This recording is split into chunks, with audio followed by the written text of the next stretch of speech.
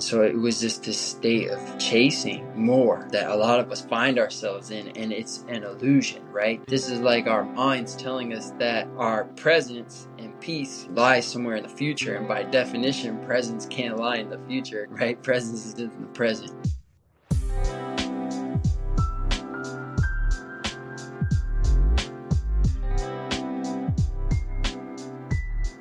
Welcome to episode 28 of the Mad Happy Podcast. I'm Payman. And I'm Mason. And we created this podcast to have conversations about mental health. We talk about some pretty serious topics on the show. We are by no means professionals and are not giving advice. If you or someone you know needs help, please visit us at localoptimist.com/podcasts. Mason, since I wasn't there, I'll let you introduce Mike. Yeah, this episode I recorded with Mike Posner, who's an artist out of Michigan who I've been familiar with and known of since I was like 13 or 14. We actually have some mutual friends, both being Detroiters ourselves. So it was great to be able to talk to him. I mean, his story is amazing, from blowing up in college at the same time as Big Sean to performing on stage with Kanye to kind of questioning everything that was going for him and realizing that really wasn't filling his cup, and ended up doing a bunch of cool stuff that I don't want to spoil for you guys. But it was really great to talk to Mike, and I think you guys are really going to enjoy this one. And remember that we're keeping our partnership going with Cash App.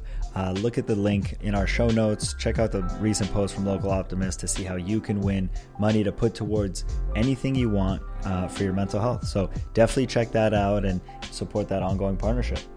The Mad Happy Podcast is brought to you by Optimism. Enjoy the show with Mike Posner.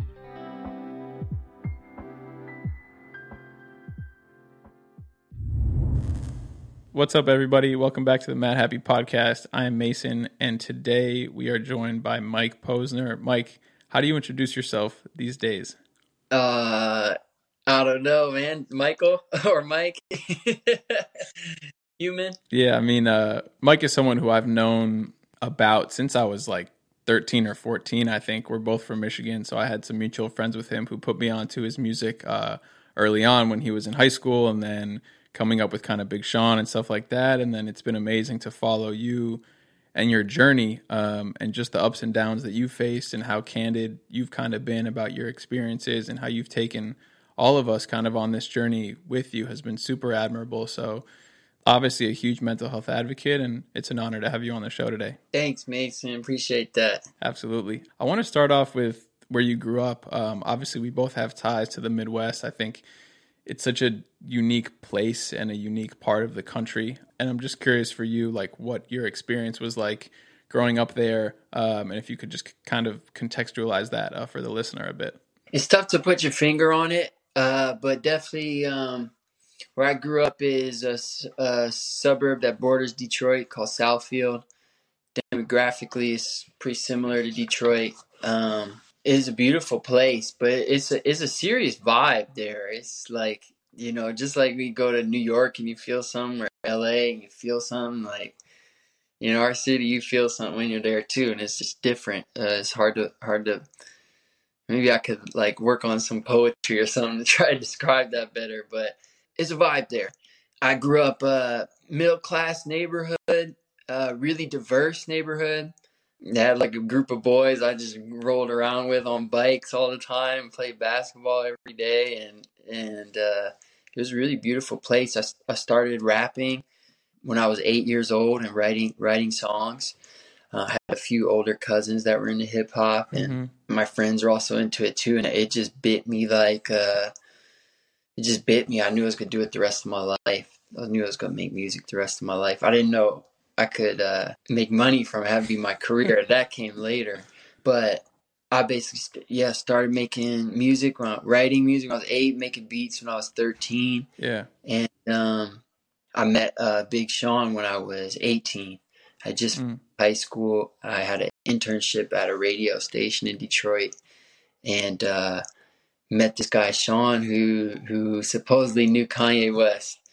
And long story short, he ended up letting me in his crew, and I was basically in his entourage. I did beats for him for a few years before I started discovering my own sound when I was 20.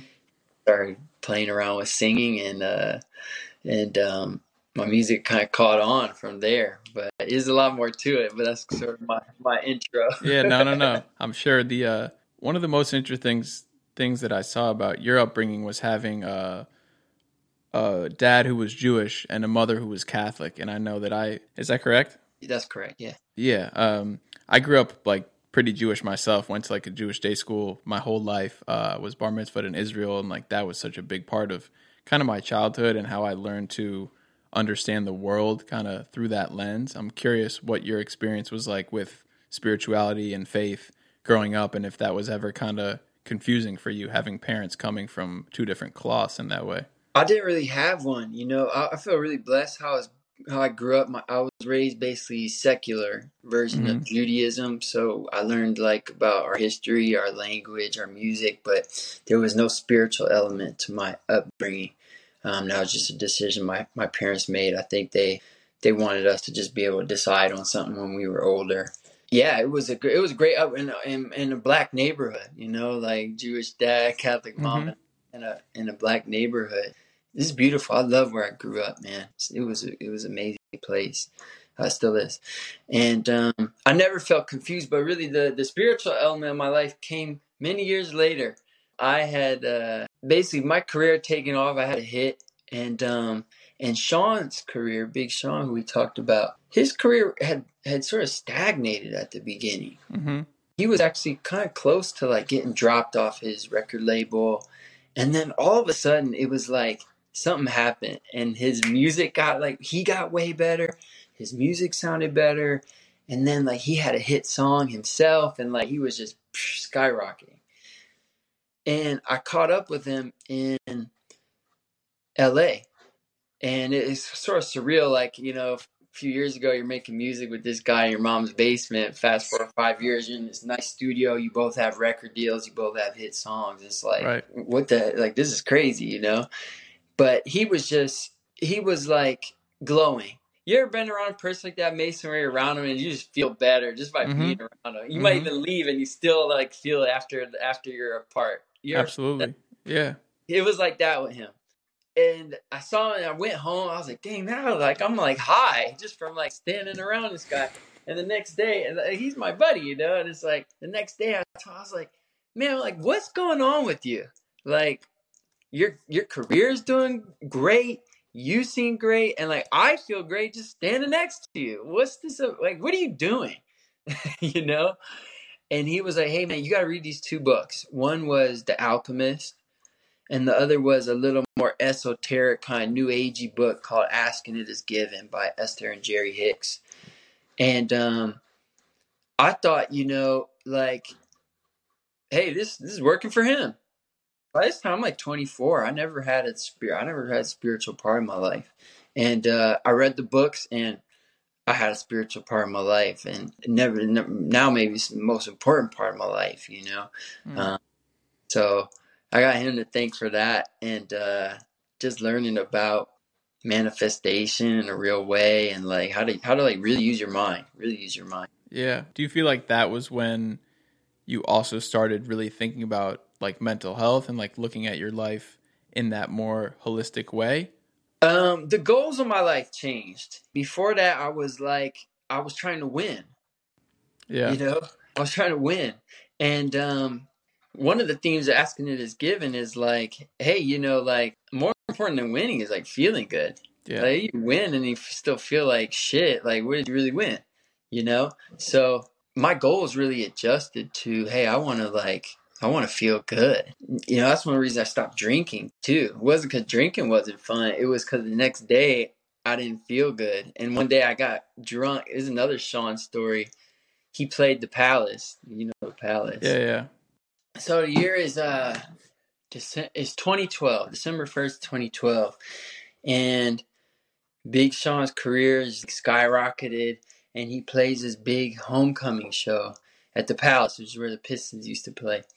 And it was this amazing moment for Sean, of course, but also like for our friend group, and also like just for Detroit.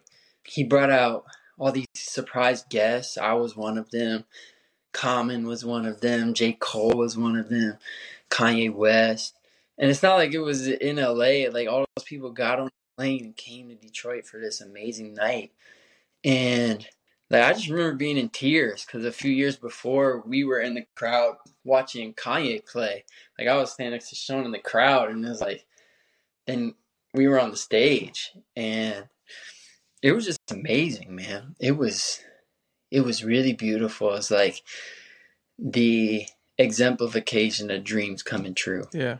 And I finished my few songs that he brought me out for, and I had no work the next day. All I had to do was fly home. So I thought, hey, I'm gonna get wasted. I'm gonna party. So I started turning Hennessy bottles upside down in the dressing rooms and stuff, and nothing really happens. I go to bed and wake up the next day. I'm hungover, and I go to the airport to fly back to LA. And I get on the plane. I'm in first class, and I'm sitting down, and then Sean gets on the plane, and I'm like, "Whoa, this is pretty cool." I asked somebody, we did a seat switch, so now I'm sitting next to Sean. And remember, I'm still hungover though. Like I don't feel good physically, Yeah. and so the plane takes off, and I'm thinking to myself, like, this is literally like a dream come true.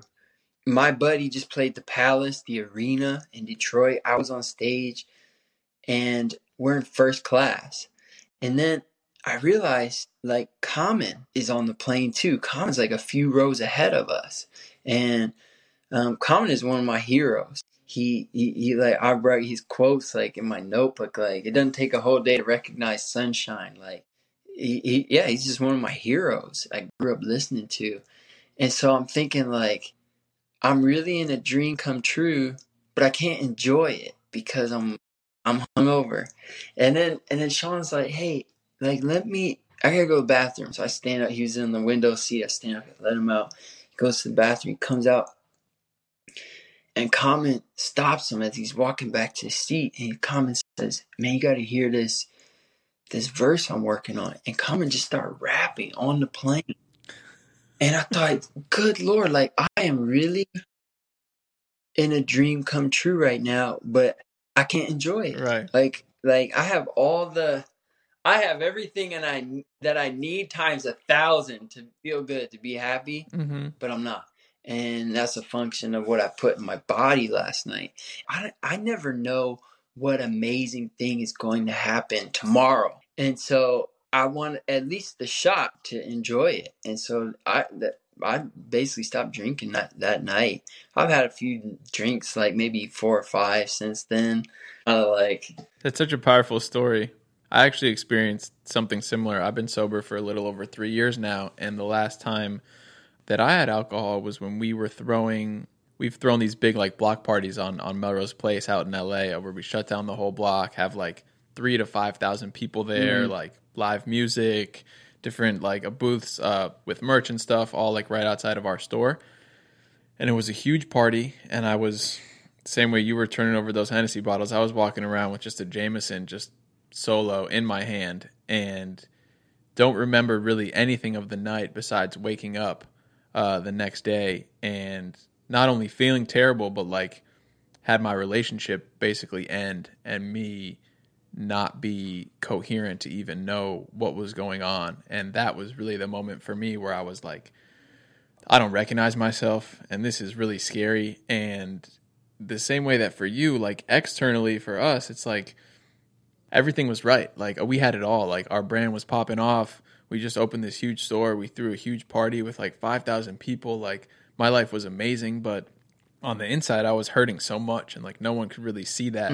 And I feel like that for me was the biggest lesson of like really listening to myself and how I feel, and like not using those external things to give me validation. And like at the end of the day, it's really just us and our feelings and our thoughts, and like that's more important than really anything else, you know? Yeah. Well, congrats to you making that change, Mason. Thank you, man. Talking to a different Mason here today than that Mason. Yeah.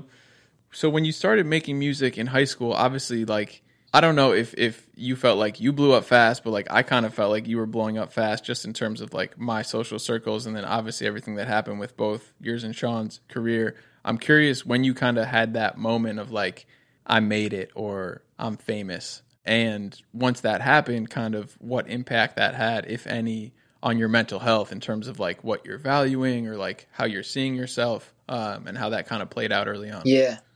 I never felt that. I always felt like I was still chasing more the whole time. Mm-hmm. It was like, I think like a lot of us, I was living a someday life, and I really thought, if I get this record deal or something, I'm going to feel like full and complete and whole.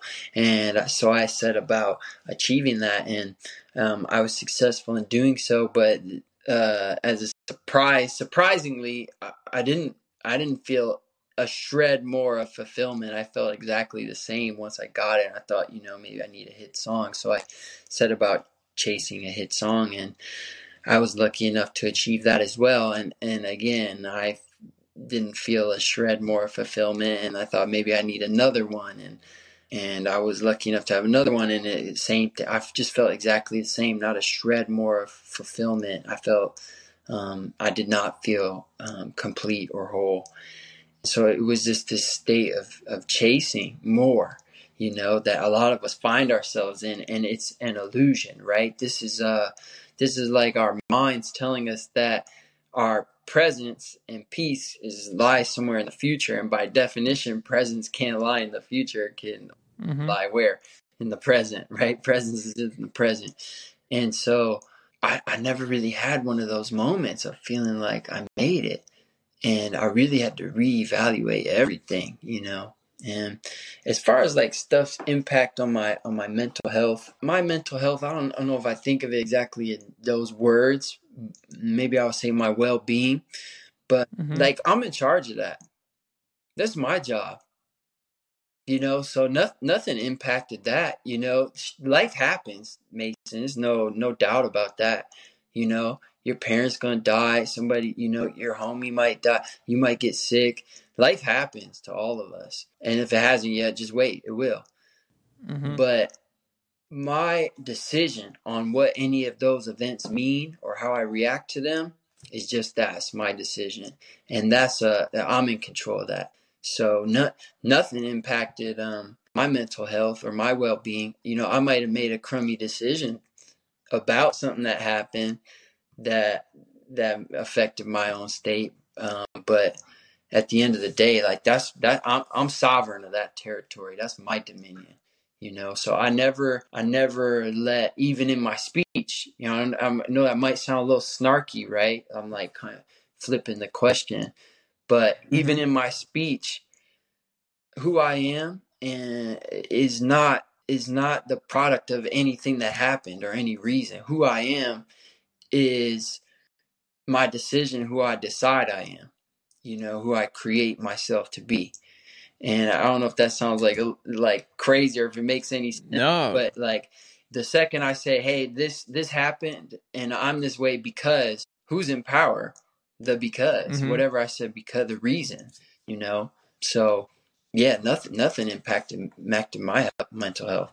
No, I think it's so interesting, and like this is something that we've never really talked about on the show before, because I don't think anyone has taken, or at least shared with us, like about the ownership that they've taken like you have. I think so much of what our brand is about and what we talk about are that there's going to be bad days and there's going to be times that we inevitably struggle in life, and things can happen that's out of our control. But I think what you're saying that's so profound is like, even when all that stuff happens, whatever's going on out there, regardless of what it is, at the end of the day, it really is in our control how we feel and like how we choose to think about ourselves and how we choose to behave and all these kind of things.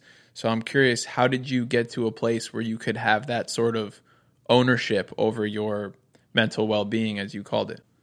Giving up trying, and I would actually amend what you said a little bit, like I don't always feel in control of how I feel. Yeah. Sometimes I feel sad or happy or uninspired, but I am in control of how I show up, So a big part of this for me was I did a program called the Landmark Forum, and I got the importance of integrity from that program.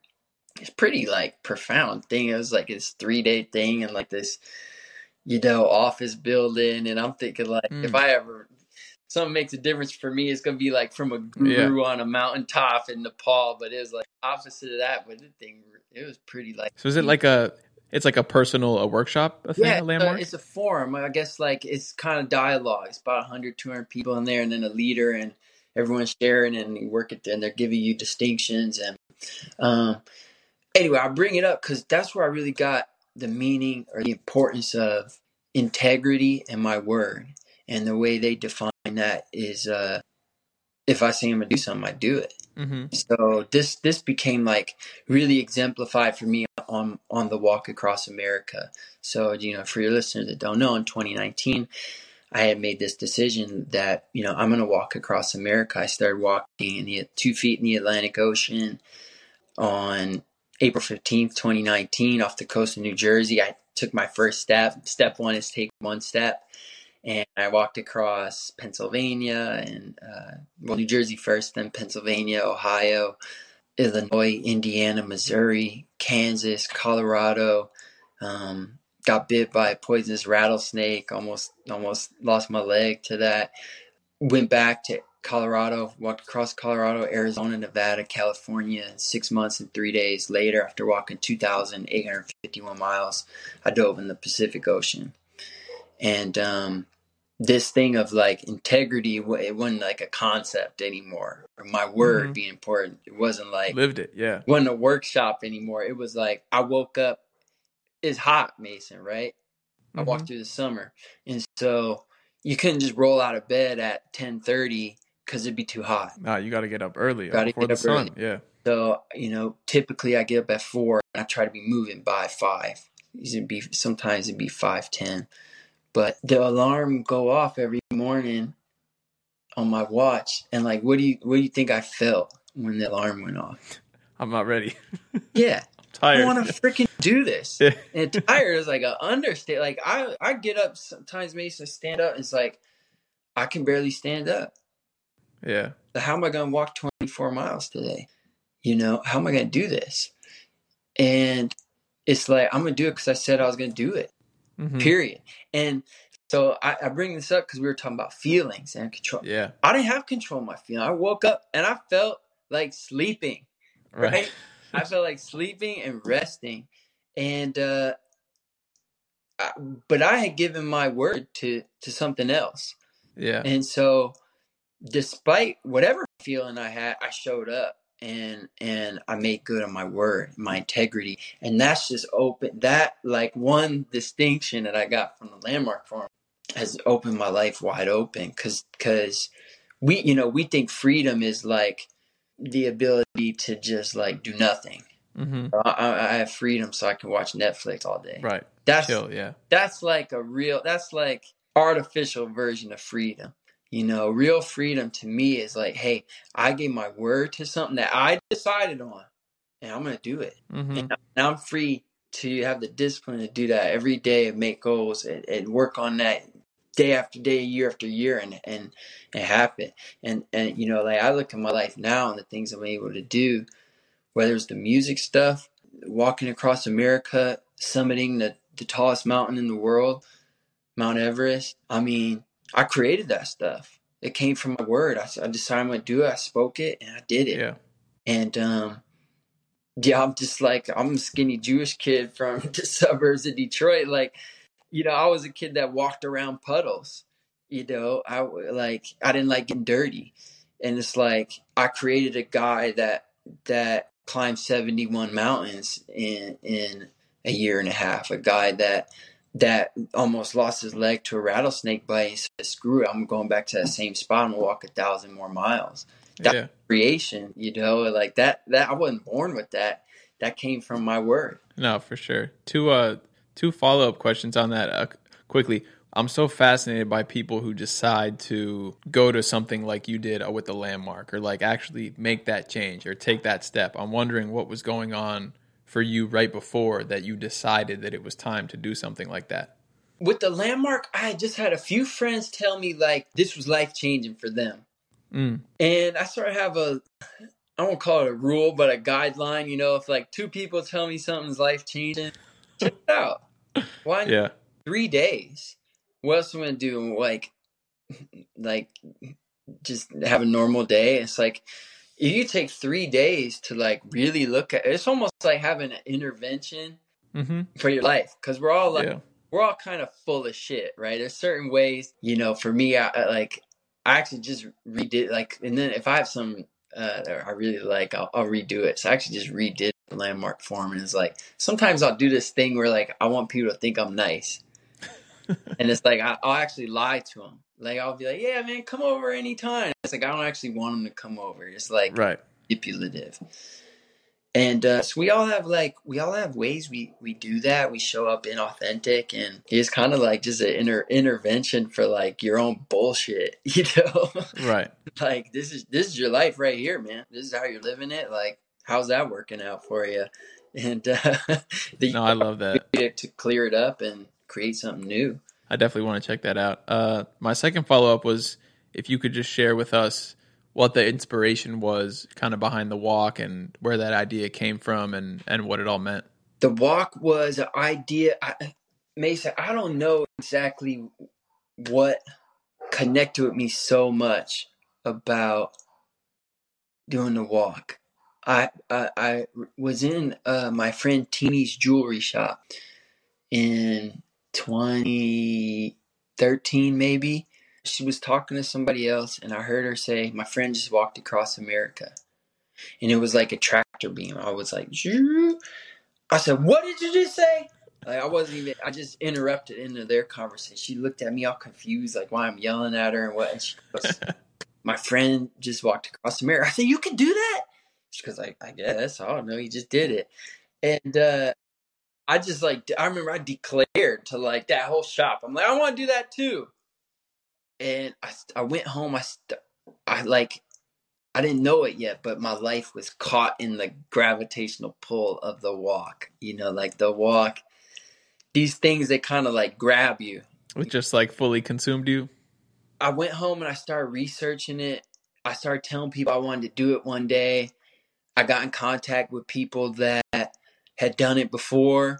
I read the books that they had written. I discovered there was a strategy to it. Like you try to start in spring in an effort to finish in fall, so you don't have to walk through the winter. Yep. But to be honest, each every time spring rolled around, the time I was supposed to start, there was some reason for me not to do it. It was an album I hadn't finished yet. There was a tour that I needed to do to support the last album. There's a wedding I needed to attend. And so 1 year turned into 2, 2 years turned into 3, 3 years turned into 4, 4 years turned into 5. And I found myself in one of those states that sounds like it was maybe similar to what you were describing when you started Mad Happy, where it was just like kind of a low level depression just kind of seeped through my life. Everything was tinted gray because I was letting my dream die. And I was living according to the reasons. Right. Like it was always a reason not to do it. And I feel like there was a compelling reason for me to get out of bed in the morning, and I said, maybe I'm going to talk to my friend Elliot. He's one of my best friends. And like this guy, I don't know if you have a friend like this, but he's like, he just exudes like enthusiasm all the time. So I'm like, let me talk to him. Maybe like some of his positivity's going to wash off on me, And, I talked to him and I said, dude, like, I'm just so uninspired. Like, I have an album coming out, but I don't want to do any of the work. I don't want to do an interview. I don't want to go to a radio station. I don't want to play a concert. I don't want to do it anymore. And he said, what do you want to do? I thought about it. And it's 5 years after I sat in that jewelry shop with Teeny. I said, what I really want to do is walk across America. But I've like floated the idea to my managers, and they think it's crazy. He goes, that's great news. I'm like, what are you talking about? That your managers think it's crazy. That's great news. What do you mean? I say, and he's like, you got to understand that not all crazy ideas are great, but all great ideas are crazy. And I think you walking across America is a great idea. Hmm. And in that moment, I was like, I'm going to do it. I'm giving my word to this. I'm going to do it. And that spring, I just went to, you know, it was a lot of prep work and planning and the routes. Of course, yeah. I walk supported. So I had like a guy that would have my supplies and food. And we drove from LA. You know, typically you walk east to west as well, because the way the Appalachian Mountains, where they're situated, and the Rocky Mountains, if you start in spring, it can kind of line up in a nicer way than starting in the west. So we drove from LA, where I was living, to New Jersey.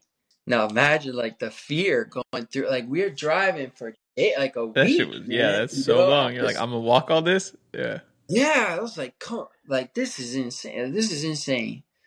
And I was so filled with fear of failure. I was like, you know, I committed to this, but I had really no idea if I can do it. Like, because it's not like you can do a practice. Like, what's your practice going to be? Walking A across treadmill? California? Yeah. It's like, at that point, you might as well just be on the real one. You know what I mean? Yeah. So, yeah, you walk on a treadmill. Like, that's not going to prepare you for this. No. So, you know, it's obviously, you know, keep my body in good shape. But, like, it's so long. There's nothing you can really do to prepare for it in a real way. And I was just so scared, filled with anxiety and thinking, I just went in that freaking water, like I told you, and I took a step. You know, like Lao Tzu said, the journey of 1,000 miles starts with one step. The journey of 2,800 miles starts with one step too, man. And I started going. And it's like, it's scary how little progress you make in a day. You know, you could walk a marathon, but you haven't even completed 1%. Yeah. You know, of a walk in that day. It's like, you just go. You gotta just go. And like that anxiety, that fear, it was just that anxiety and fear, nothing else. And it doesn't have to mean anything. It's like, I'm filled with fear now. I feel with anxiety now. Great. Got it. I'm still going to do it. I gave my word to it. And I just kept taking steps, man. And it changed everything about who I thought I was, and gave me my life, man. Gave me my life back. No, that's amazing, dude. Gave me the life I have now. Yeah. My favorite thing about that whole story, which is something that I've learned too for myself, is like any big decision that we want to do in life, like change is hard. Change is natural, but change is hard. And any big decision, from a conversation that you have anxiety about having to walking across America, it's like any really big move, like you're never going to feel 100% doing. There's always going to be some act of faith or some leap that's involved. And life is like so busy, and we're so overstimulated, and we all have so many friends and work and family and relationships and all this stuff, that if we want to, we could find an excuse or a reason, like you said, to never do these things and convince yourself why this isn't a good time, and to put it off and to put it off and to put it off. And you think that you're like making the right move because you're, you know, I'm not going to skip that wedding, or that would make them upset, or like I got to go on tour to get this bag, or it's for the album or whatever. But the most beautiful part to me is like you weren't servicing yourself. And through all of that over the years, like you start to become depressed. And like I've experienced the same thing with like mainly being scared of confrontation, which I am, and like letting these resentments build and not having these conversations, and I'll do it tomorrow, or no, I don't want to do it then because there's this thing. And like you just kind of got to jump off the cliff at some point, because you're never going to be 100%, and you'll always convince yourself of a reason why it's not a good time. So I feel like that was kind of what I took away from that, man. But that's such an incredible journey and story. And anyone who's listening, I mean, we always encourage us to walk around the block, but a walk across America is pretty special too. Yeah. In the forum, we call that like being unreasonable, right? Most of us live reasonable lives. Like, I did this because of this reason. You know, I date this woman because of this reason. Right. I live in this, I got this job because of this reason. And you're just a product of your reasons then, you know? Yeah. And you're powerless against your reasons. So you're talking about being unreasonable in a good way. in a good way. No, for sure. I mean, like another thing that I loved what you were saying is like you walk a marathon or 2 marathons in one day and like you're making no movement on the map, right? So like we're so focused. I never walked 2 marathons in a All day. right, well, one marathon, but like we're so focused on like completing a task or getting it done and finishing and putting it behind you, but like that journey to me, like I'm even thinking, man, like I got to be more looking at the big picture of like these. I'm not just checking off boxes to like I did it, it was great, like gold star, a gold star. It's like if I really want to zoom back and look at the big picture of like what are we trying to do with Matt Happy? What am I trying to do with my life? Like let's look at it across the whole country like that, and then I can really contextualize more like the state to state or the day to day, and like not get so caught up in those, and then just get in the routine of like even when I wake up and I don't want to do it, like I know where I'm going. I know where my Pacific Ocean is, and like that's what's keeping me motivated. That's beautiful. That's beautiful. I would say one thing, yeah, like the thing coming to mind is the thing I already talked about was it doesn't matter how you feel. Like you can still show up and be great when you don't feel good. Mm-hmm. We make a big meaning, a big story around like our feelings of like, oh, I'm sad today. So like it's really I'm gonna use my sadness as a cop out, an excuse to like be shitty, not be great, not fulfill my potential, not fulfill my worth. It's like you don't have to do that. You can like feel any which way and still just show up and kill it. That was a pretty big lesson for me. And yeah, you're right. That context that you're talking about creating is so important. You know, like who I am is someone that stands for others feeling transcendence. Mm-hmm. All these other little projects that I'm working on, whether it's an album or an adventure or public speak. I do some public speaking now.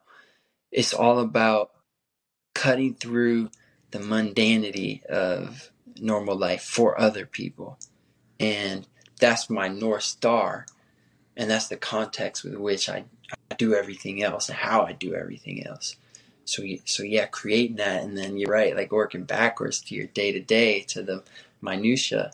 It's really powerful, you know, and it can give a lot of clarity. Yeah, something struck me with what you just said of like not letting your emotions control you, and I think it's interesting because we talk a lot on the show and about the brand of like really listening to your emotions, and like if you feel something, feel them and like process them properly and don't shove them down or resent them. So I think at first people might hear what you're saying and be like, he's kind of like dismissing the sadness or something like that. But I think it's so interesting to hear you, like who's gone on a journey, really talk about it in that way, because for me, I was someone who let it control me my entire life and like was so used to being depressed that, like you said, I would use it to my advantage of like, that's right, I'm depressed, like I can be unproductive, or I can act out in my relationship, or I don't have to do this homework assignment, or like all of these things. And like in my mind, I thought that I was like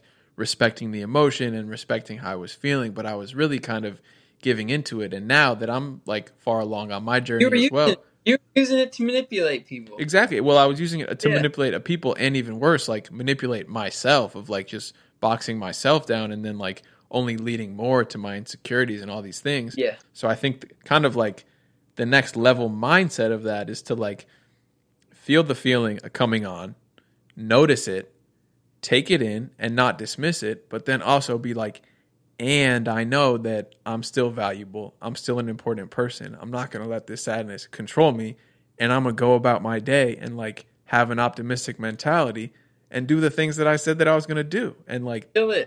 Right. And that then like, you might find you don't feel so sad. Exactly. Like, and that's upholding the integrity. But I think it's like, it's so hard for people to get to that place. And I think that's a big part of like the work that we're doing. And like, it really does take a big support system and the ability to identify and have like the educational piece behind it, because I think that's something that's missing for a lot of people too, is like being able to even know what you're going through is one thing, and then to be able to talk about it with someone is like a completely different thing. So it's really just like all about that. But that was super interesting how you phrase that, because at first I was like, I don't know if I like what he's saying, but then I was like, No, I really got to think about it. And like, that is kind of like the next level of how to really process it. We all do this, by the way. And it's like you got to look really closely and honestly at our air quotes problems. Because a lot of times, just what you said, the last thing we actually want is for our problems to get solved. Yeah. Because we use them as a way to avoid some responsibility, you know. Like, I do this, man. Like, I do this with, I'll say, like, one of my stories is like, I'm too busy or I'm tired, you know.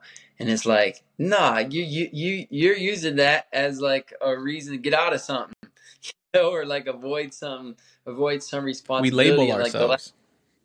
yeah, it's like it's a cop out. That's your cop out, you know. And so getting real with yourself about that with their problems. You know, people do this with illnesses. You know, it's like some people, the last thing they want is to get healthy because they got to actually go live their lives, go actually be responsible for their goals. You know, and I'm not saying that's the case for most people or whatever, but it's definitely a phenomenon that happens. And you know, I've done it before. Like I remember whenever I would have a show in Detroit at the beginning of my career, I would get really sick, deathly. I would get really sick flu symptoms before every show. And I was just so nervous. And I realized like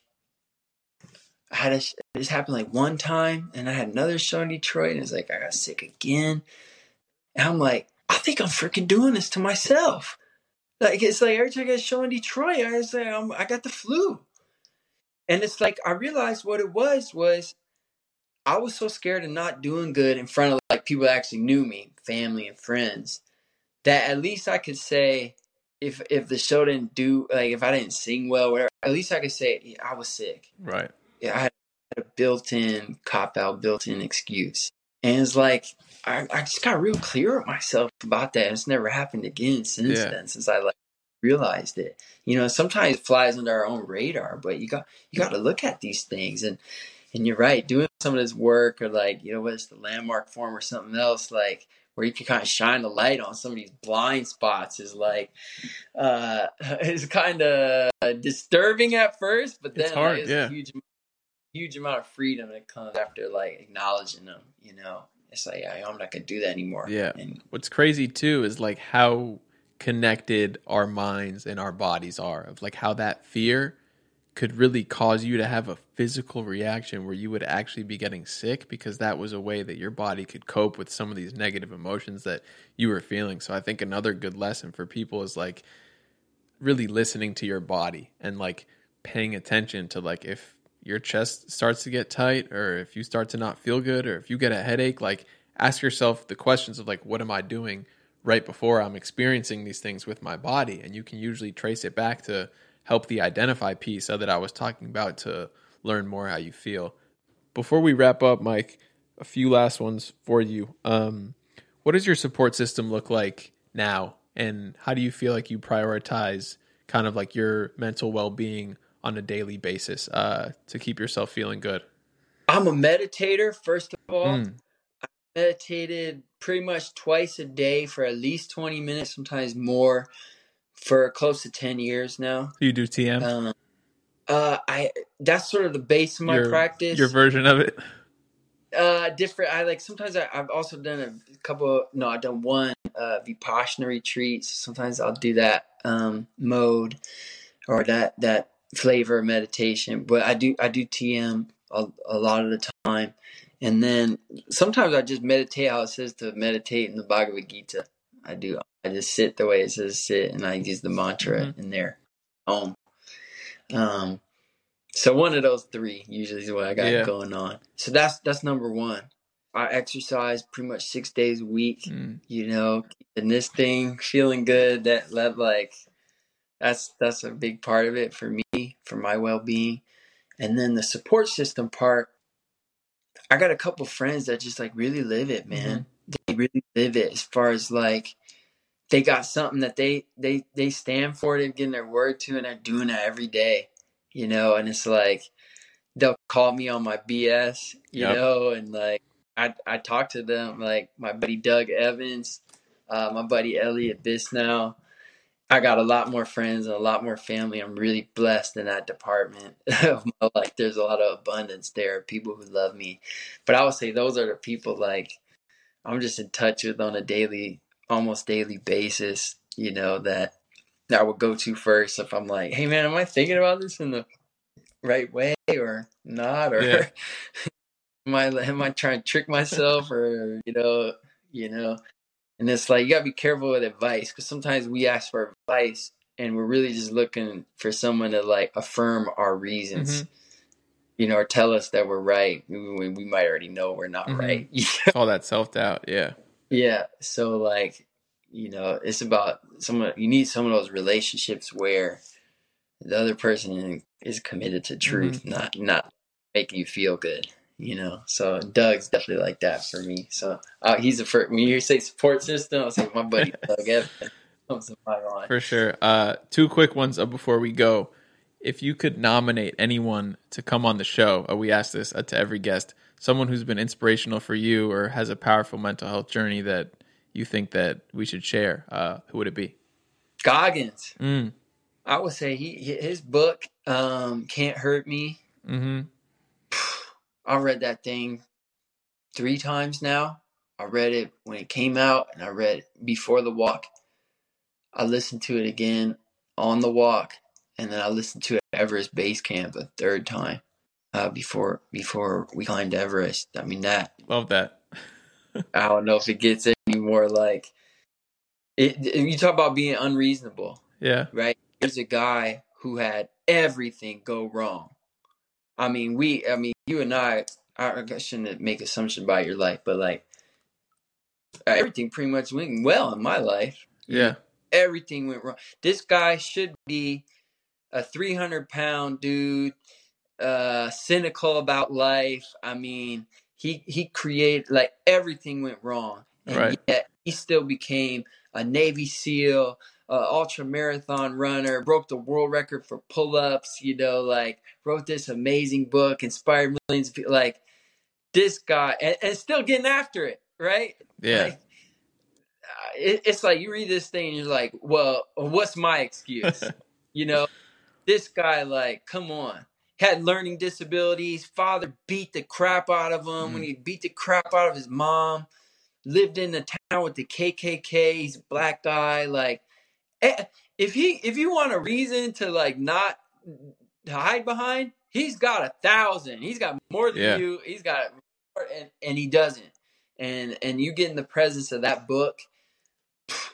It unlocks something in pretty much I think everyone that reads it. You're like, wow, what's my excuse? Like, no, what I'm gonna do? What can I do now that I'm not hiding behind my excuses? Definitely. And it's so we wanna be sure to highlight that too, right? It's like we're being honest about our inauthenticities, where we're full of crap, not just to beat up on ourselves or like be vulnerable. No, man, we're doing that to clear the space, to create something new, to create the walk across America, to create Mount Everest, to like create whoever you want to be, and we got to start with being real with how we're full of crap. We clear that up first. Once we do that, boom, let's go. Oh, hell yeah. So that's a great it's not just to be mean to ourselves. I'm not in the business of that, It's to live a life that we create that fulfills us, that feeling from the beginning of the podcast, like getting the record deal, not feeling fulfilled. Like, no, I don't want to feel that. Like, I'm going to create a life and that feeling for myself, Oh, absolutely. I appreciate that. A recommendation. And lastly, Mike, what makes you mad happy, man? Oh man, I'll say that my puppy, man, she makes me pretty darn happy. Sometimes she drives me crazy. Yeah. Sometimes she drives me crazy, but she makes me pretty darn happy. And I'll tell you what, life is pretty darn beautiful. Connect with other people in a real way, making a difference for somebody else. Be in the space where someone can feel transcendence, like we talked about. That makes me feel pretty darn happy. No, for sure. Well, we appreciate the time and thank you so much for opening up and sharing everything with us. I think people are really going to love this one. So appreciate it, Mike. Thank you so much, Mason. Good to meet you. Yes, sir. All your success, and here's to our future, brother. Absolutely.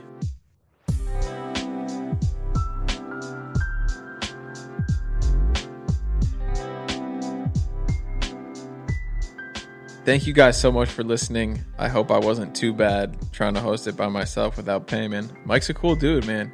He said some inspiring stuff. I think similar to what I was saying about Rob, kind of challenging my view. I think Mike was challenging a little bit also for me to fully understand at first, but I think his ownership over how he feels and really having that integrity that he was talking about and that autonomy over his own life has allowed him to really unlock another level, which is something that we don't get to talk about a lot because we really talk about the elementary ways of mental health, but to not allow anyone to make you feel anything and to really accept your feelings and own them and not let them really dictate how you want to live your life. So I thought it was super cool.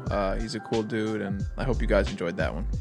We also want to remind everyone and ourselves that mental health is an ongoing process and is something that takes daily work. For more information, you can always find us at localoptimist.com/podcast. If you want to support the show, please follow us on Spotify, subscribe on Apple, or wherever you get your podcasts. And a big thank you again to Cash App for our ongoing partnership. Appreciate you guys. Tune in next week for our conversation where we talk a little bit about mental health. Peace. The Mad Happy Podcast is brought to you by Optimism.